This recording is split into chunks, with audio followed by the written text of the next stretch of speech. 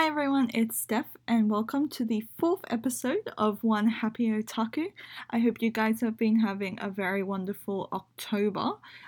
If you were following I think it was my 3rd year anniversary post, I mentioned that these podcasts will no longer be fortnightly, I'll be doing them monthly. I think I also mentioned it in my last podcast. Gosh, I'm forgetful. Anyway, so because it is October and it is Halloween spooky month, I thought that I would be focusing on otaku stuff that I really love or have opinions on that are a bit creepy. So first up, we're going to be talking about a Nintendo Switch game called Coma Recut. I think I mentioned this in my first podcast because I had just bought it. We've got 2 manga to talk about, one called Search for the Body and the second one is called Corpse Party. And the fourth and final thing is a Korean webtoon called House of Dolls. So grab a cup of tea, sit back and relax, and I hope you enjoy the show. Okay, so when I bought my Nintendo Switch a few months ago, I didn't really have any games I wanted to play on it. If you follow my blog and some of my Twitter, you'll know that I get really bad motion sickness, so I'm not able to play a lot of the games that people recommend for the Switch, like Breath of the Wild, because it will just send me into a nauseous mess. So a game I did find was called Coma Recut. So the game is from, well, I'm going to have trouble pronouncing this, Devespresso Games and Digerati Distribution. They've made the game. It's also available on Steam for a much cheaper price, but I'll get into that. So on Nintendo Switch, I bought it for I think it's about 10 Australian dollars, but it was usually on sale for about $35. I managed to kind of swoop in while there was a sale. And on Steam, it's $15 US. And I'm not sure if it ever goes on sale. Anyway, the game is like, let me start with what the game's about. So in the game you play as a high school boy who essentially comes to school for, I think it's like his yearly exams. Anyway, as he comes into school, he finds that one of his classmates is being loaded into an ambulance, but doesn't really have time to check it out because he's late for his exam. So he's doing his exam and he kind of falls asleep and he wakes up and it's like a weird version of the school. No one's around. It's really dark and gloomy. And next thing he knows, his I think his like social science teacher attacks him.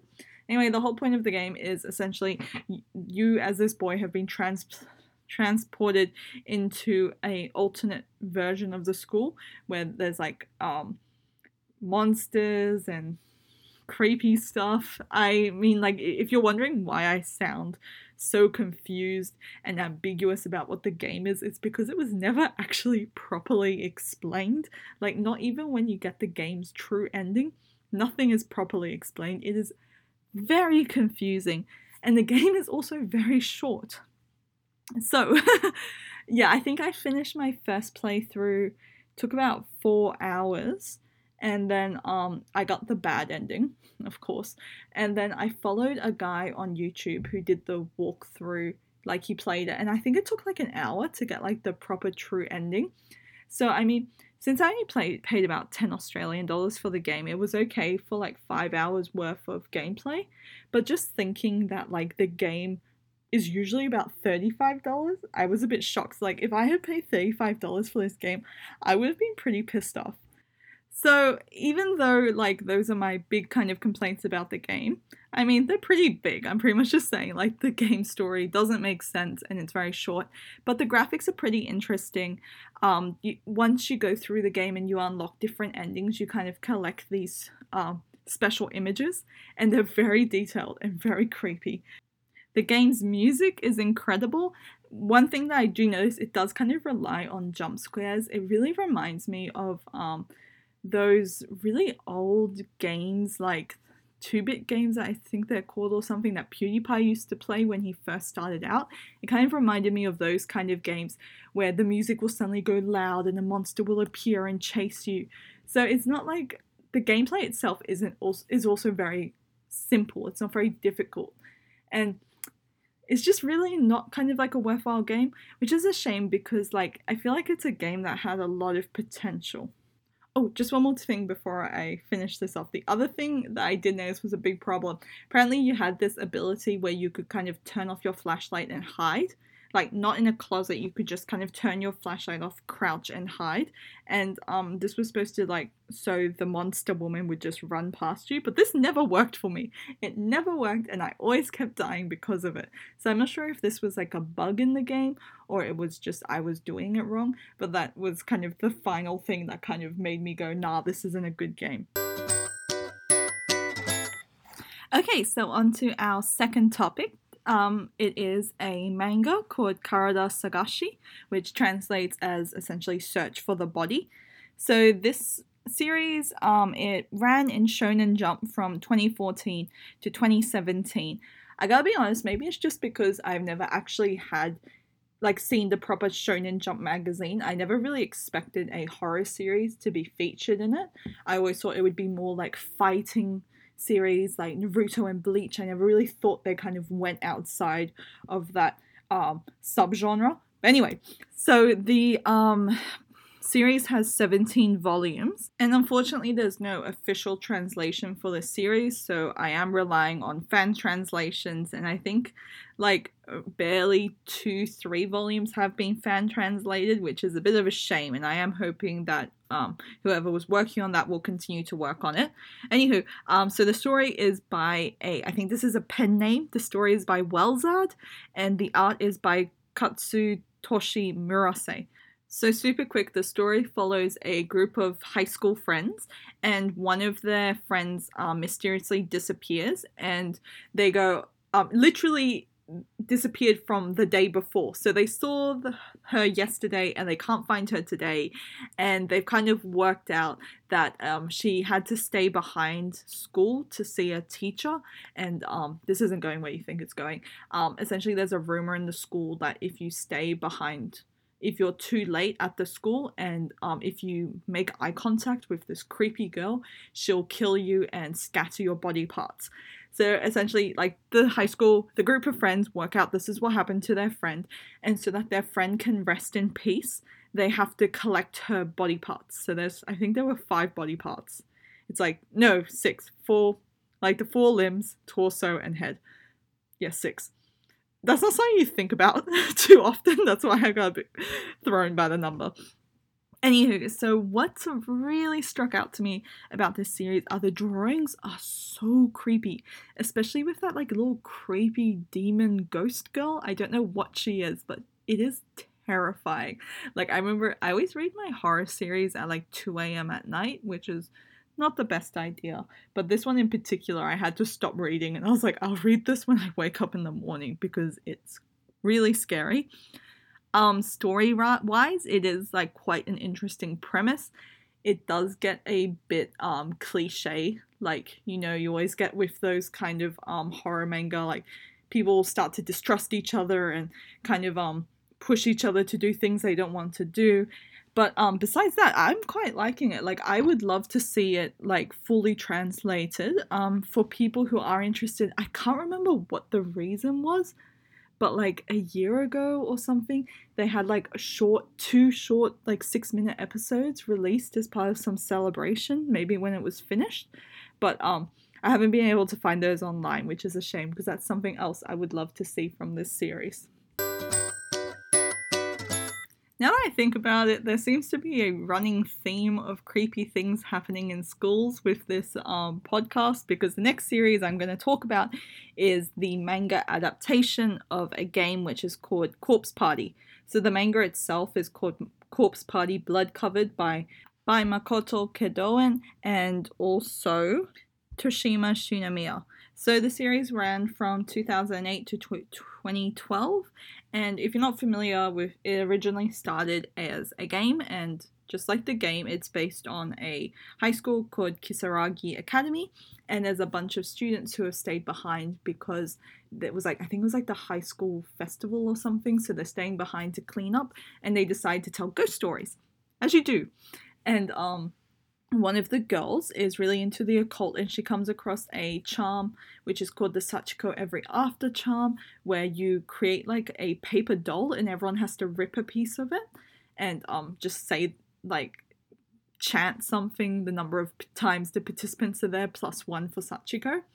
Anywho, when they do that, they are transported into another dimension, which is kind of like the school, but in like another dimension version of the school.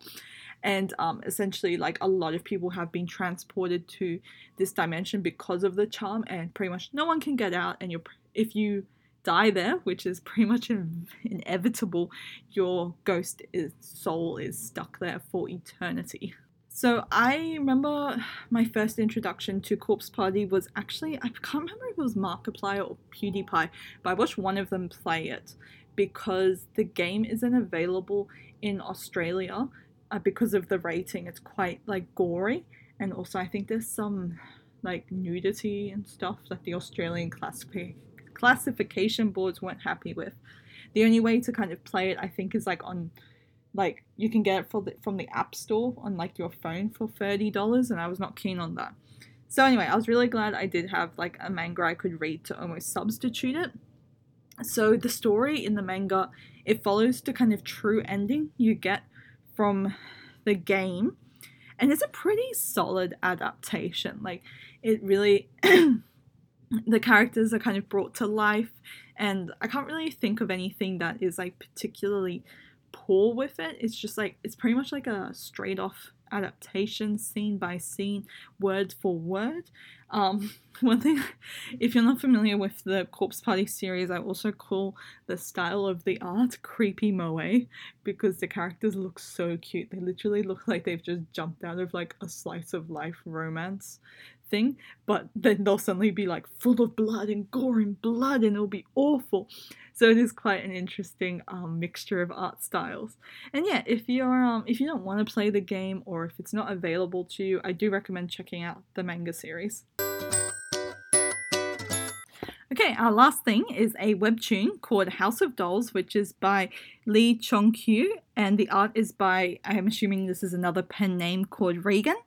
And the series essentially follows, it's got a few different characters, but the main guy, he goes back to his hometown, and it's supposed to be like a very boring countryside town, and he meets this gorgeous woman, and essentially it's supposed to be kind of like a very typical love story. You know, boy meets girl, they fall in love, boy finds out girl is a crazy evil witch enslaving the entire town. So yeah, essentially, like I said, the girl turns out to be super creepy and just uses all the town's males as her personal sex slaves. It's very odd. And him and another guy are essentially trying to take her down and exorcise the town. It's interesting, this series. I mean, again, I feel like I keep saying it for a lot of these things. The art is very good. This one has a very kind of realistic style. It's very beautiful. Like, even when it's like a creepy moment, it's still kind of quite stylistically beautiful. With this one, the story was going really well. So it has 28 chapters, and the story was going so well until, I'd say, maybe about chapter 23, where it just kind of dug itself into a hole. And I find this happens a lot with horror stories in particular. They don't really know how to end it, because you're kind of caught between a rock and a hard place. Like, you've created this really terrifying, gruesome story. Everyone is suffering. And you don't know, do you give it a happy ending and have people feel like you're copping out? Or do you try and give it a twist so that it will remain in people's minds? But if you give it a twist, sometimes these twists aren't done well. So with this one, I won't tell you what they did decide to do, but I did not enjoy it. I did not think it was a good idea. And it kind of just gave you a bit of a bitter feeling when you finished. You know, you're like, oh, I wasted maybe 2 hours of my time reading 28 chapters just for this. And that's it for this month's episode of One Happy Otaku. I hope you guys enjoyed listening to all the really spooky otaku things I've been reading and playing. Next month's episode, I'm hoping to be doing a special one about my trip to Japan, about doing some otaku shopping and the like. It probably won't come out on the 15th because I will actually be in Japan then, and I don't think my mom nor the hotel staff will appreciate me talking non-stop for 20 minutes while I record this, so it'll have to wait until I come back. In the meantime, I hope you guys have a really lovely month, and I will see you next time. Bye!